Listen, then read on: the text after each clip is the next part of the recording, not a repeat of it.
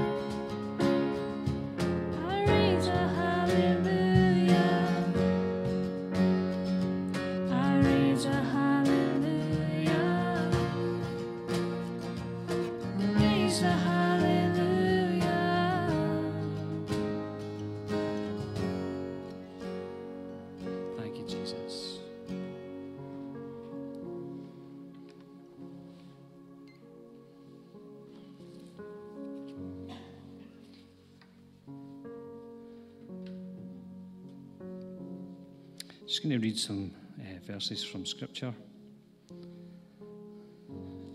1 Corinthians chapter 11, as we prepare to take communion. And I'm going to read it from the Message translation today. And this is what Paul's saying to this church here. He says, "Let me go over with you again exactly what goes on in the Lord's Supper and why it's so centrally important. I received my instructions from the Master himself and passed them on to you. The Master, Jesus, on the night of his betrayal, took bread. Having given thanks, he broke it and said, 'This is my body broken for you. Do this to remember me.' After supper, he did the same thing with the cup. 'This cup is my blood, my new covenant with you. Each time you drink this cup, remember me.'" And what he was saying was that the bread reminds us of the body of Jesus, which would be broken, and the wine reminds us of the blood of Jesus, which was shed for us for the forgiveness of sin. And then he goes on to say, what you must solemnly realize is that every time you eat this bread and every time you drink this cup, you reenact in your words and actions the death of the Master. You will be drawn back to this meal again and again until the Master returns. You must never let familiarity breed contempt. And I don't know about you, one of the reasons I read this from the Message is because I remember as a kid hearing this passage read out every Sunday in the King James Version of the Bible. And it became something that you learned by habit, by rote. And it's very easy when we get into habits and routines to lose the meaning in the thing that we're doing. And so we need to keep things fresh. And that's what he's saying. Don't let familiarity breed contempt. In other words, don't take for granted this opportunity that we have to take bread and to take wine and to remember what Jesus has done for us. And so that's what we're going to do today. So let's prepare to take bread and wine together.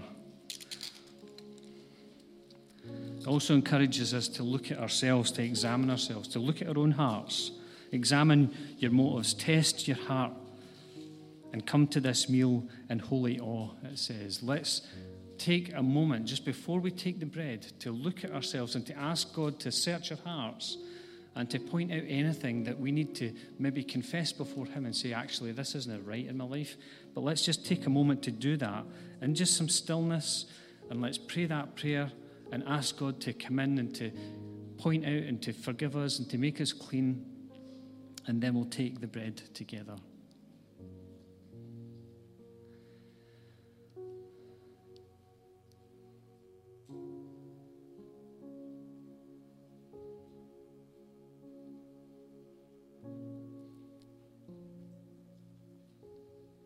Father, if there's anything at all within us, within our hearts, within our attitudes, our thoughts, things that we've maybe said, things that we've maybe done, that, Father, are not pleasing to you, then Lord, we just confess them today.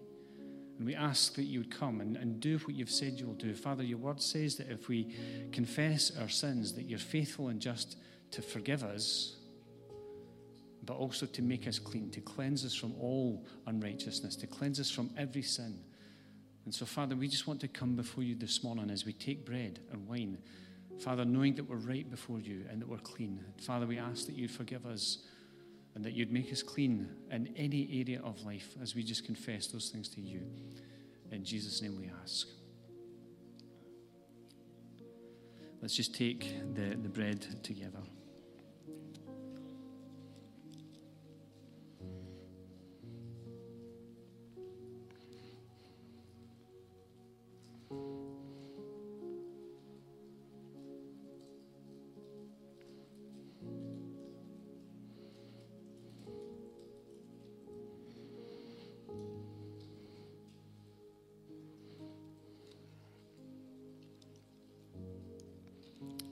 And Father, we take this wine as a reminder of the blood of Jesus, which was shed for us, not only in the cross, but even in the lead up to the cross.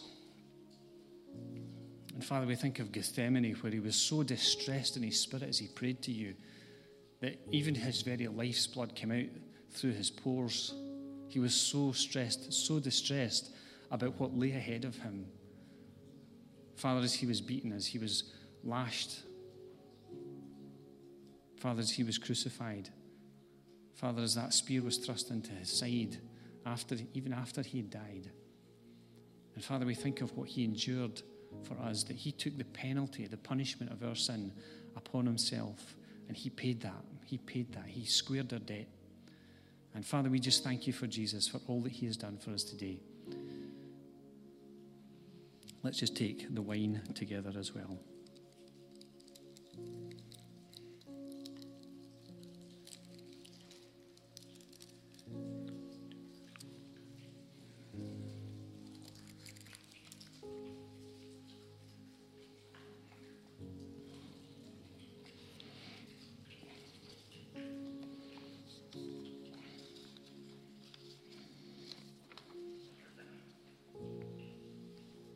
Father, we just thank you for the very reality of the fact that your Holy Spirit lives within us. Father, it's just incredible to think that the Holy Spirit, who's everywhere all the time, actually lives within us. And Father, we just pray that we would continue to make more room for your Holy Spirit in our lives. Father, that we, our own sort of will and desire and the things that we're after, Lord, would just become less. And the things which you will and desire for us would become more, and that we would allow you to just fill us afresh today. Father, we pray that your Holy Spirit would come and just fill us afresh in this place today. Father, we need to be filled with the Spirit continually. And so, Father, we just pray for this service today, Lord, that you'd come and that you would speak and that you would fill us with your very presence, your Holy Spirit. In Jesus' name we ask.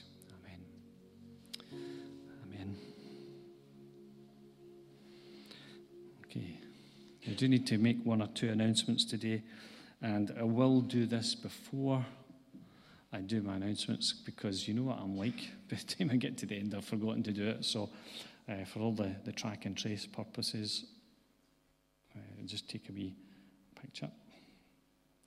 Oh, if I do that, I'll only need to take two. There you go. Excuse the inconvenience. But just to remind us, over the course of the week, we have Monday prayer at 9:30 on Zoom, Wednesday prayer at 7:30 in the evening on Zoom. By the way, the Monday is the morning at 9:30, remember. And also, is Oxygen back on this week, Lindsay? Cool. So that will be online. So I'm getting the nod.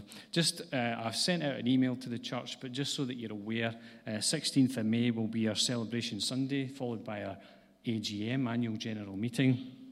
Just to clear up any confusion, what I was saying, or what I was trying to say in the email, was that for the second part, the AGM part, it will be on Zoom. The camera will be running for that. And that will be the part that's only it's not going to go public on Facebook and stuff like that. It will just be Zoom. And the whole thought is that for the first part, we will look at the year and what's kind of went on in 2020 and just do a review of the year and just kind of celebrate the things that God has been doing as normal. The second part will be a little bit more intimate because it's like our family gathering. That's what I was really getting at. You know, I was thinking about us sitting around our table having dinner. And when we sit around our table and have dinner, we don't have a camera and publish it all on Facebook, okay? And we don't allow our chat to go into the public. That's our time. And really that's what I was trying to say as a family. I'll word it better the next time, okay? So just give me a wee second here to sort something on my iPad. There we go. Okay, so the other thing that I wanted to say was that on the 23rd of May, we have our first guest speaker live in person in the building, and it will be for, at this point in time, it's over a year since we had a live guest speaker. So I'm really excited about that. And it's actually a guy called Alan Ross, who's Andrew Smith's associate pastor down in Glasgow. And Alan is going to be coming and speaking to us. And Alan has a real prophetic dimension to his ministry. And so I'm just kind of asking him to come and to share God's word with us. And if he has a prophetic word, then he will share that. How we're going to do that, I'm not entirely sure yet, with cameras and blah, blah, blah, but we'll sort something out. But I encourage as many people to be in the building as possible, but it will be online as well. I just want to pray just for a second before we go into God's word. And maybe you could flick up my presentation as well, Sophie. But let's just pray. Just some people that we want to pray for today and situations that we want to remember. Father, we thank you that we can come before you with our needs, with the things that are heavy on our hearts. And Lord, we know that there are many people in our church who have needs. Father, people who are struggling with very real situations. And so, Father, we pray that you'd come and that you would be present in every heart and every situation. Lord, you see the situation, you hear what's happening, you understand.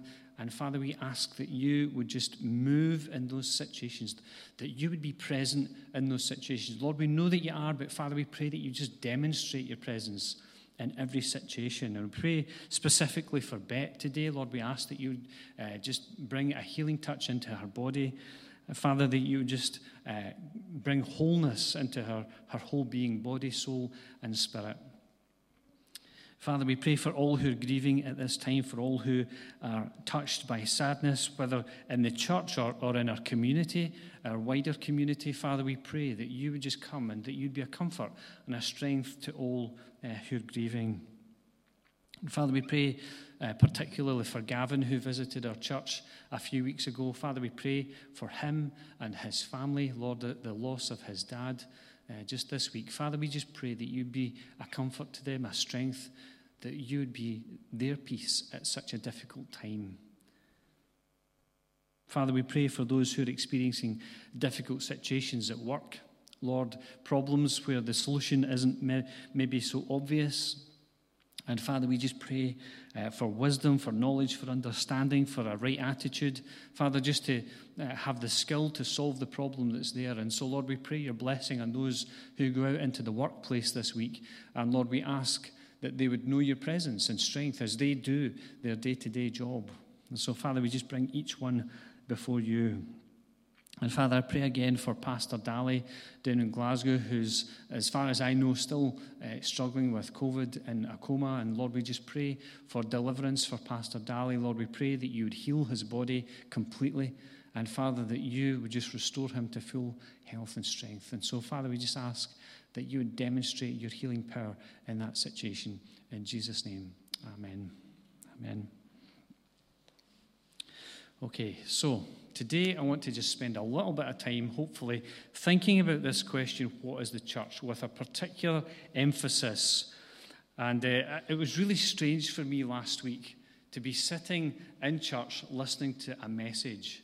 That hasn't happened for such a long time, because even if you think about last year, even when I was on holiday, we were pre-recording all the messages and everything was done, recorded, edited, uploaded, and ready to go for the Sunday. So even though we weren't gathered in person. And so last Sunday was my first Sunday to listen. And Sam's, it was a great word that you brought for us last week. And what struck me as I was listening to a message in here is that sometimes God says things that the speaker never intended to say. And I find that really interesting, because somebody will say afterwards, oh, that was really interesting, you talked about such and such, and you're like, did I talk about that?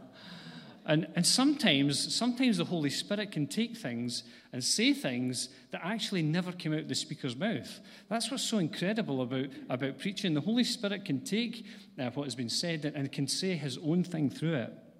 And so, Holy Spirit, we ask that you would come and speak today to each of our hearts, and that we would hear what you want to say to us. Today, I just want to think a little bit about what is the church. And essentially what I'm going to say is that the church is people. The church is people. And we want to just understand that what we value in here is people. Okay? People are important. People matter to God. Did you know that the church today, not this church, thankfully, But the church worldwide is 2.38 billion people strong. People who profess to follow Jesus. 2.38 billion. Around 1 in 3 people in the world today profess to follow Jesus. What an incredible statistic. I don't know about you. Do you think you know that many people who are Christians? It's interesting, reflect on that. We might see in our part of the world that actually there are not that many people who are Christians. The church is in decline. People are leaving church and all these types of things, and we see that. But actually the church, if we think about it globally, is still very strong. And Jesus said he would build his church.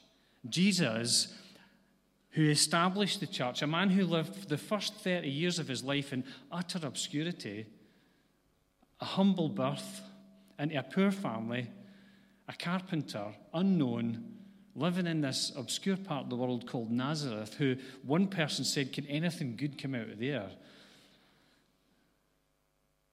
And then in the following 3 years of his life, he did things that would transform the world forever. Not only the things which he did on the cross and all that type of stuff, but how he lived his life, how he ministered to people. And then he sent his Holy Spirit, and he transformed some people, some fearful people. 120 people gathered in a room after Jesus had died. It was 50 days after. They were in a room for fear, hiding away, but they were waiting on something that Jesus had promised, the Holy Spirit. I've mentioned the Holy Spirit so many times this morning. And on that day of Pentecost, it talks about, Pentecost means 50 days after the Passover. On that day, the Holy Spirit was poured out. And 120 people were transformed. And the church began. The church was birthed. So 120 people, 2,000 years ago, is now 2.38 billion people. Because somebody told somebody else about the life-changing message of Jesus. And I think it would be really interesting, you know how you do your genealogy thing? Wouldn't it be really interesting to trace back our spiritual family tree? And I wonder which of those 120 people we would link our salvation to, us being Christians. And the church in essence is people from all cultures, all nationalities, all backgrounds, people who have been, who are being, and will be transformed by the power of God. I don't know about you, I want to be changed. I don't want to be the old Stevie Roy that I know from years ago and that some other people know from years ago. Because I've known some people all my life who are part of this church. I want to be changed, transformed day by day and become more like Jesus. And that's what the church is. It's people being transformed by the power of God to become like Jesus. Let me read 1 Timothy chapter 3, verses 14 and 15. I'm going to refer to these other passages as we go into the message. But let's just read a few passages that tell us what the church is. And Paul's speaking to Timothy, and he says, although I hope to come to you soon, I'm writing to you with these instructions so that if I'm delayed, you will know how people ought to conduct themselves in God's household, which is the church of the living God, the pillar and foundation of the truth. And from this passage, we can see that the church is the household of God, the family of God, if you like. We are his children. He is our Father. Paul also says that the church is the pillar and foundation of the truth. People don't necessarily want to listen to truth these days. Sometimes the truth hurts, doesn't it? And sometimes the truth confronts us in such an aggressive way that we go, wow, if that's true, I need to do something about my own life. But the church is the pillar and foundation of the truth. And therefore, we need to keep speaking the truth into our culture and into our society. Colossians chapter 1, verse 8 and verse 24 says that the church is the body of Christ. Think about that. A body, many parts, all working towards one purpose. Ephesians chapter 3, verse 10 says that the church is the display of God's wisdom to a spiritual world, both a demonic world and an angelic world. The church is the display of God's wisdom. Wow. You and I collectively, the characters that form this church, you and I collectively are the expression of Jesus in the world, in this world? What do people see when they see you? Do they see Jesus in you? There's a challenging question. And so I want to think about this just for a little second. When we think about the church being people, us, the characters that make up church, and some people are bigger characters than others. Some people tell funny jokes and make everybody laugh at the prayer meeting on a Wednesday night, right? Some people are characters, okay? I remember when I was young, when I came to this church, and George Curl would be about the same age as I am now, I think. And, you know, we used to say about George that he was a character. He still is a character. And I remember thinking, well, when I get to that age, I'll be able to say the things that George says and gets away with. And I'm like, I'm now that age and I still can't get away with saying those things because he's a character. But the reality is that we're all characters, all individuals who make up this thing called the church. And I want to ask you a question. What is more important, character or gift? What's more important, character or gift? I'm sure you know many people who are very, very gifted. Like Sarah's gifted on the keyboard. Josh is gifted on the drums. And we can be gifted in all sorts of ways. The Bible is full of gifted people, people who are really talented and they think, man, I wish I could be like that person. Gifted people are often in the public realm, and I'm sure that you know people who are very gifted. And you may be a really gifted person, but let me remind you about what Paul says. What do you have that's not been given to you? What do you have that's not been given to you? So if you're a gifted person, you go, wow, thank you, Lord, for that gift. I realize that you've given me that gift. And with the gift comes a responsibility to do something with it. I don't know about you, but I eagerly desire spiritual gifts. As we go on in that book of Corinthians, we're going to refer to it in a little second, we see that Paul talks about spiritual gifts. I want to have more spiritual gifts. I remember when Andrew left the church and I took over from Andrew, one of the things that I was praying about was this gift of interpretation of tongues. I thought, if I'm leading services in this church, I need to have that gift.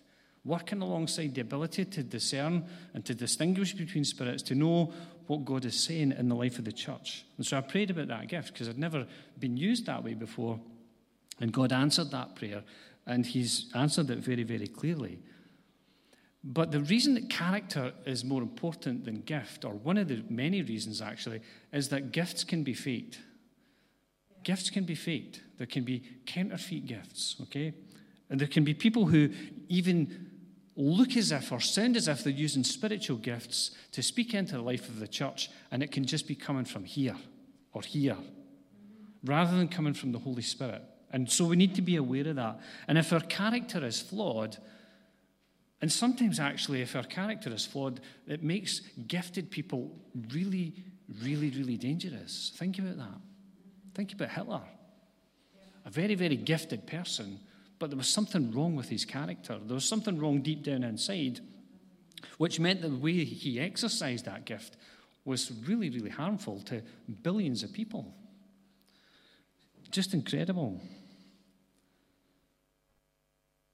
And when Paul is addressing the church at Corinth, he refers to them as not lacking any spiritual gift. 1 Corinthians 1:7 says, "Therefore, you do not lack any spiritual gift as you eagerly wait for the Lord Jesus Christ to be revealed." But he goes on to say, in 1 Corinthians 1:10, "I appeal to you, brothers, in the name of our Lord Jesus Christ, that all of you agree with one another, so that there may be no divisions among you, and that you may be perfectly united in mind and thought."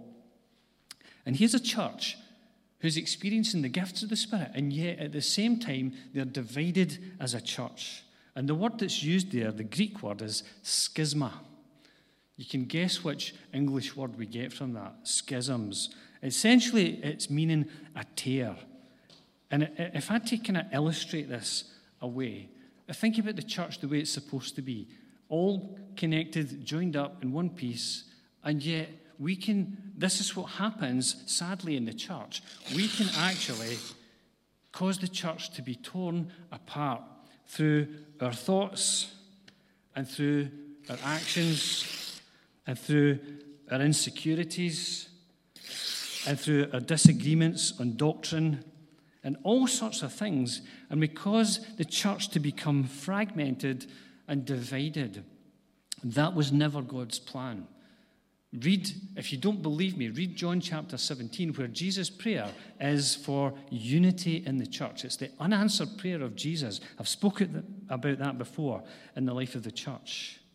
1 Corinthians chapter 1, verse 11 goes on to say, "My brothers, some from Chloe's household have informed me that there are quarrels among you." Chapter 3, verse 1, "Brothers, I could not address you as spiritual, but as worldly, mere infants in Christ." There are quarrels amongst them. They're rather than being spiritual, they're worldly. And we'll maybe talk about that another time, a wee bit more what that means. They're just like little babies, little baby Christians that look really good on the outside, but actually, because of the way they think, because of their character, they're just little babies.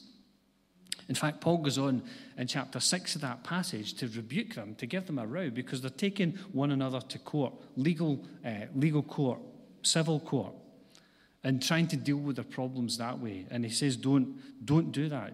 Is there nobody wise enough amongst you to settle this dispute yourselves?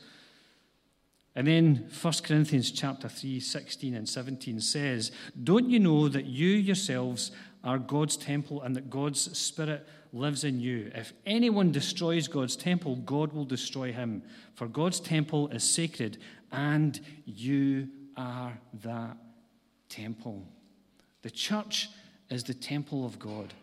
If you read the Old Testament, you'll read about how when Solomon created this temple, that the presence of God came and filled the temple and was so intense that they couldn't do the things that they had intended to do, their priestly duties. But now God lives through his Holy Spirit in our hearts, and we've referred to that today. And just repeating something that I shared last August, if you remember, in the message entitled "The Dreamer in the Distance." Character always trumps gift. And we need to understand this. Character always trumps gift. And to quote Bilbo Baggins, "All that is gold does not glitter." He's referring to his friend Aragorn, if you've read the book or watched the movie. And Aragorn is this scruffy-looking guy who, to all intents and purposes, doesn't look that important, but actually, secretly, he is the heir to the throne. And the whole of the last book and the last film, The Return of the King, is about him coming back into his kingly position. And Bilbo says about him, "All that's gold does not glitter." And that's what the thing is about character. All that is gold doesn't glitter. Some people look amazing on the surface, but it can be deceptive because of what's inside. And I would suggest that the church is a crucible for character development. It really is.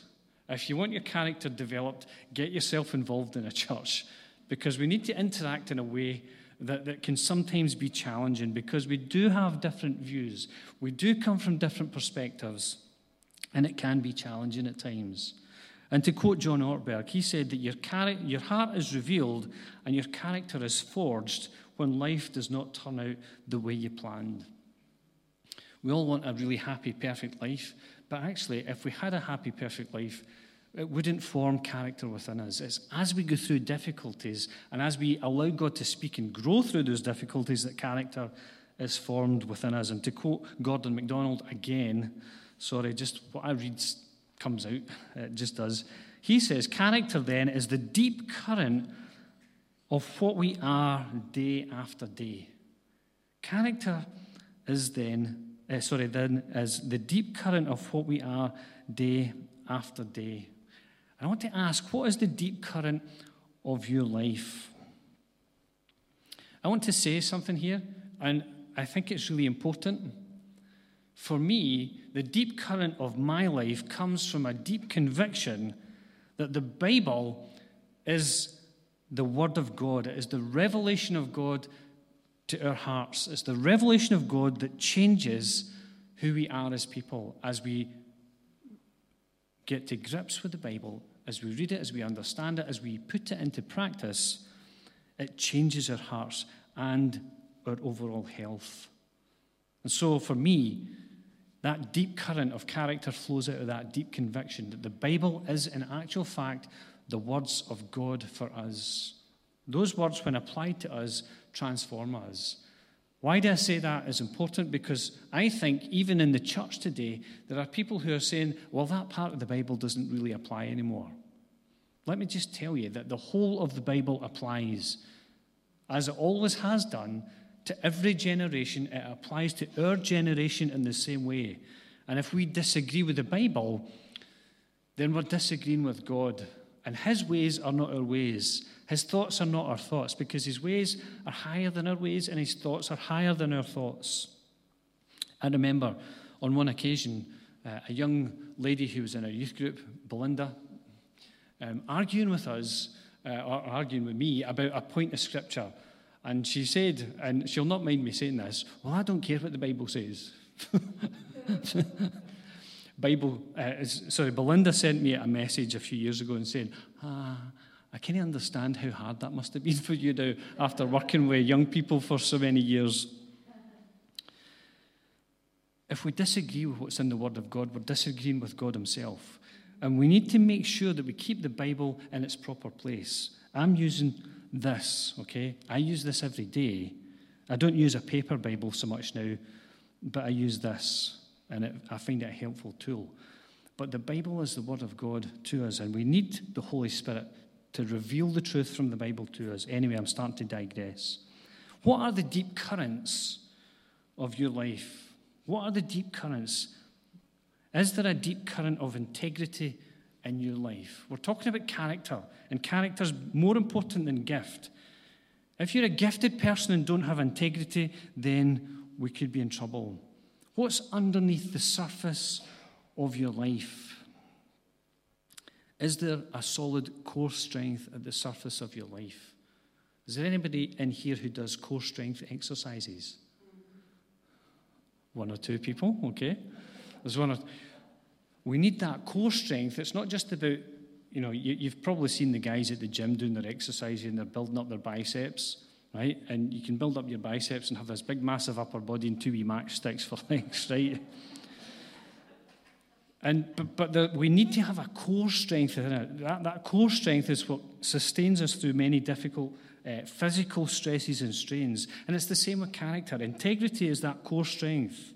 Are you honest with yourself? Are you honest with people? Are you honest with your finances? Are you honest with your time, with your passions, your power, your position, and your possessions? Are you honest with these things before God and before other people? Is there a deep current of faithfulness in your life? And I don't mean just the big decisions. I'm talking about the million small things that fill our days every single day. Are we faithful? Faithful to people, faithful to the process of growing in Christ, faithful to the church, faithful to leadership, and most importantly and ultimately, faithful to God. Is there a deep current of humility in our lives? Humility is the ability to live relationally and at peace within ourselves and with others. It's also what makes us teachable as people. And I think we can learn from every situation in life, the good and the bad. We can learn from those who encourage us and those who criticize us.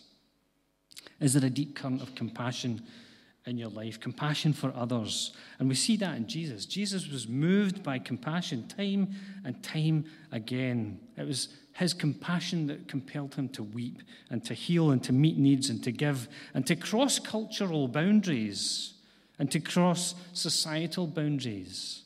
I said at the start, the church is people from all walks of life, regardless of your race, your colour, your background, whether you're clever or not so clever, whether you're rich or whether you're poor.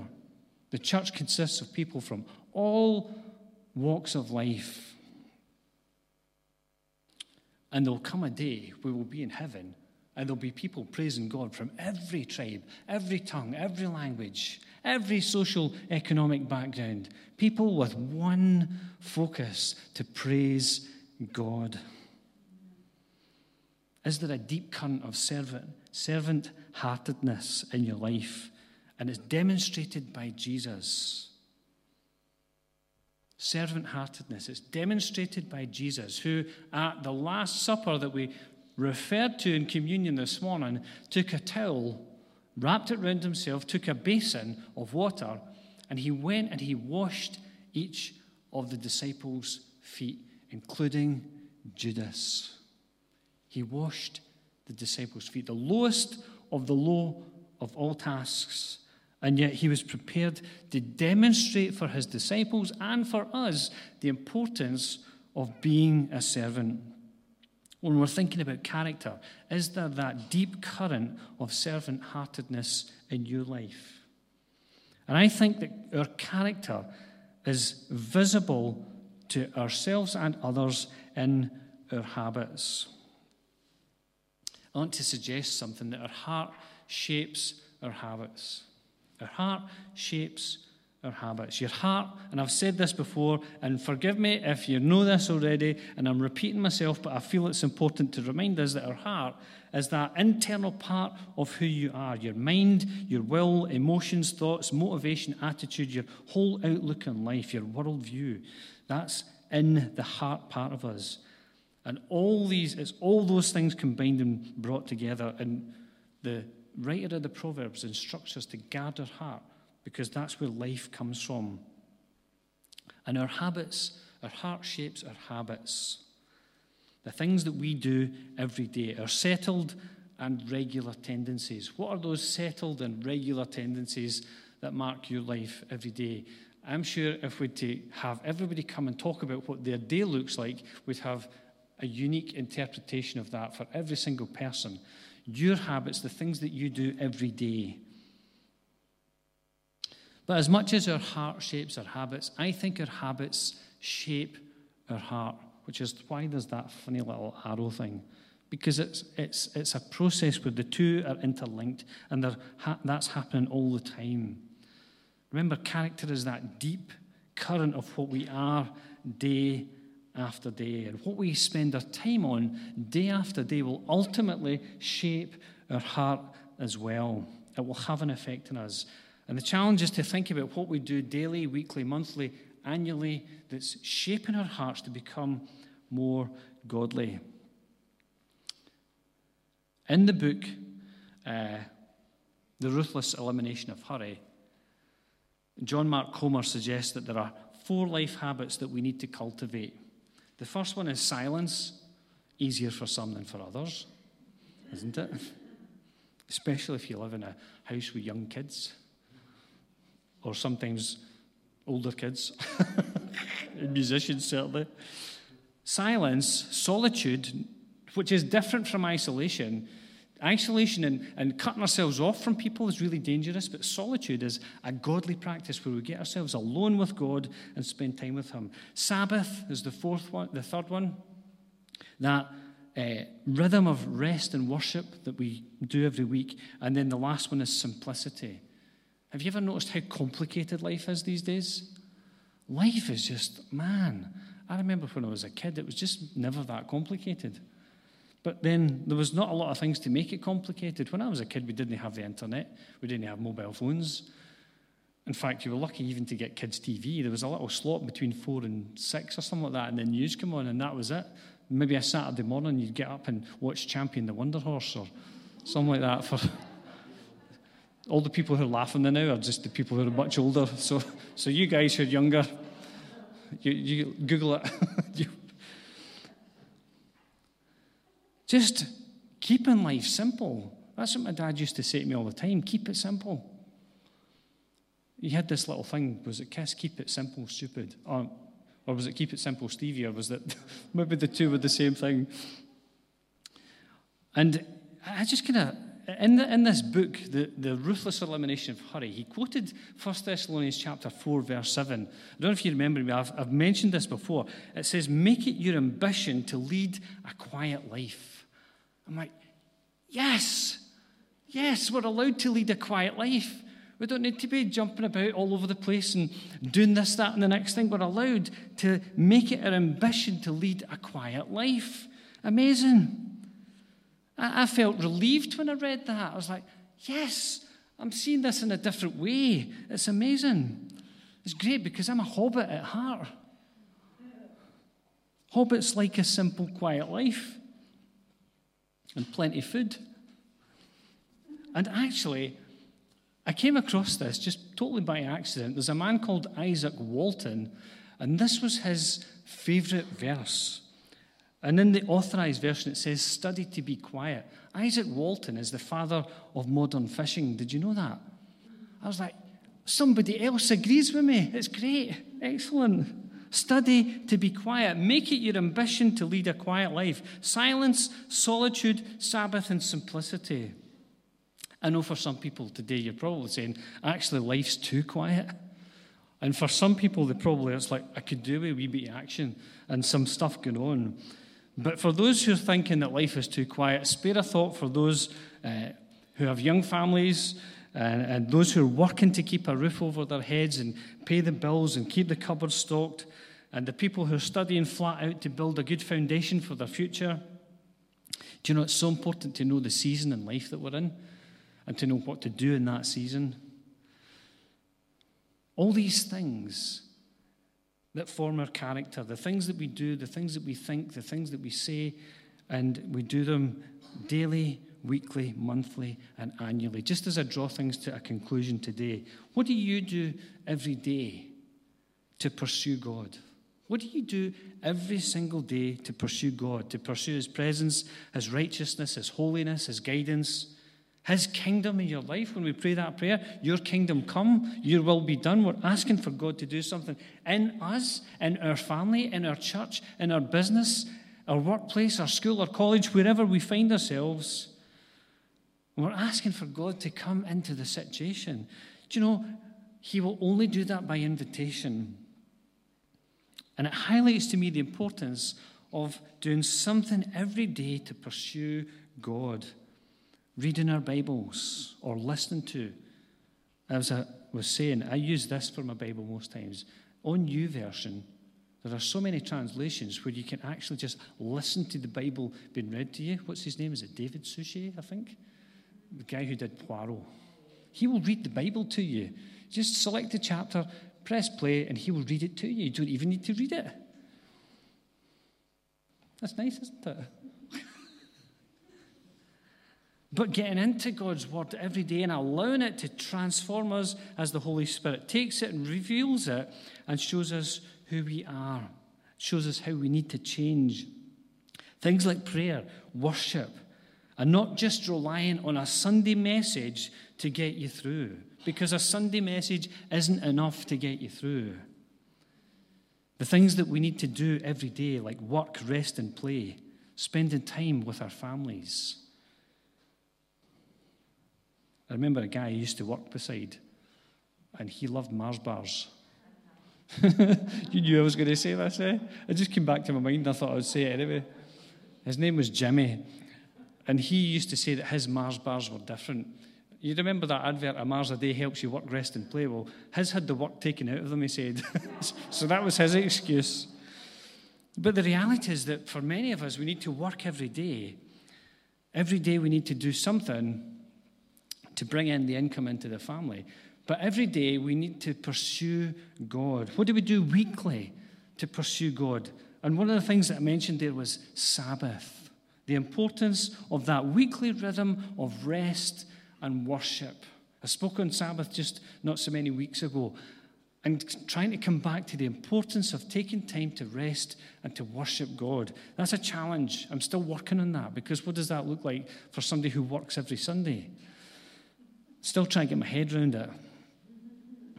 But that weekly gathering, that Sabbath, where we come together to praise God, to worship God, to serve God, and church gathered in the last few months has been a challenge, hasn't it?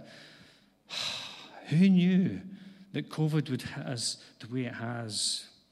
But there's something vital about our connection as we come together. For those who are online, speak to those who are here today, and they'll tell you that there's something different about the dynamics of being in the same room together and being encouraged together. And I can't wait till the day when we can sing and raise the roof off this place. What do we do daily to pursue God? What do we do weekly to pursue God? What do we do monthly to pursue God? Do we tithe? Do we give 1/10 of our income to the Lord every month? Perhaps taking stock of where you are in your progress in God and life, in the pursuit of your dreams and visions, the things that God has placed. Taking time once a month to just evaluate and say, here's where we are. Have we made progress? Are we progressing back the way? Or are we progressing forward? Where are we? Taking time just to monthly reflect on what God is saying to us. And annually, we think about all the seasons. And thankfully, we're coming into a nice season. I love spring. But think about annually the celebrations, the birthdays, the anniversaries. And for some, that's a challenge. I get that. Christmas times where we gather as families and as church families. And those cycles of rest and recuperation and times where we take time to just spend time with God. Extended periods of time, maybe when we're on holiday. These are the things that form our habits every day. What do your habits look like today? What habits do you have in your life daily, weekly, monthly, annually that help you to pursue God and all that He has for you? And at the end of the day, the goal of all this is spiritual maturity, fruitfulness, and unity. Ephesians chapter 4, verse 14 talks about us no longer being infants. It's time to grow up. We're beyond the nursery school days. We're beyond the primary school days. We're beyond first and second year where our heads are full of nonsense. We're getting into third year. At least that's what mine was like. And then you leave school and you go into college, university, study further, a job, whatever you do, and you realize all the little things that you learned there and as you've been grown as a person, and you take them all into the workplace. Who are you becoming in the process? For those who've got young kids, who are our kids becoming in the process as we grow? The goal is spiritual maturity, fruitfulness, and unity. And as Proverbs chapter 22, verse 1 reminds us, a good name is better than lots of money. It's better to have a good name. Oh, when somebody talks about that character, that person, yeah, they're a great person. You want to spend time with them. That's far better than having all the money in the world in the bank. And you and I are the church. Therefore, your progress and my progress affects the corporate progress of the church. And I'm going to reflect on that a little bit next week. Your progress and my progress affects our corporate progress as a church. I don't want our church to look like this, okay? I don't want our church to look like this, because I know how disrespectful that is to God and how it brings His name down. But your progress and my progress affects our corporate progress. And here's the thing, and we need to understand this. We can't do this on our own strength. We need the Holy Spirit in us to change us. We need an intervention in our hearts to change us. I don't know about you, I've experienced this in the past where you're trying to work through things in your own strength and you keep coming up against the same brick walls, and then there comes a moment of realization where you actually just invite God into that situation and you say, actually, I'm not making progress in this. I need you to come in and speak in this situation so that my character is developed into godly character. When people look at you and I, they see Jesus in us. Because the church is the expression of Jesus in this world. Let's just bow our heads as we pray, as we draw things to a close today.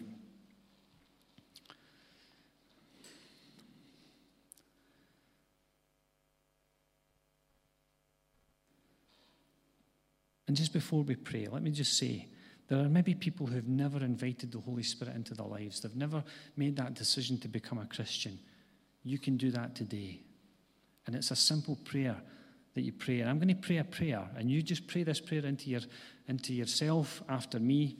And if you pray that prayer and mean it, then you're inviting the Holy Spirit into your life to do that work in your heart, that work in your character, and to begin to change you and transform you so that your life becomes like Jesus. And then I'm going to pray for the church, that we have the strength to be changed and transformed and to become like Jesus, to have his character within us. So let's just pray. If you've never made a decision to become a Christian, you've never invited God into your life, then pray this prayer into yourself after me. Dear God, I thank you for Jesus. I thank you for what he has done for me.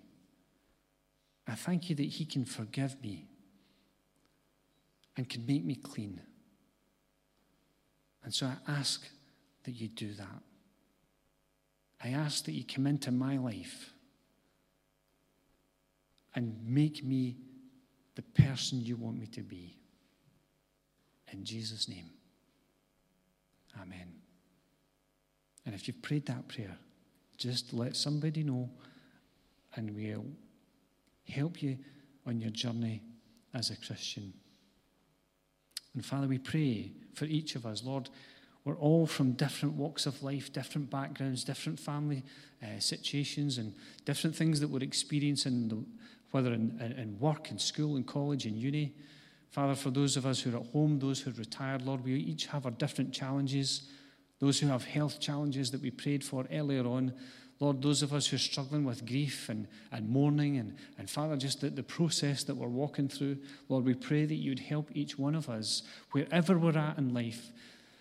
Father, help each one of us to pursue you daily, weekly, monthly, annually, Father, to be the people that you want us to be.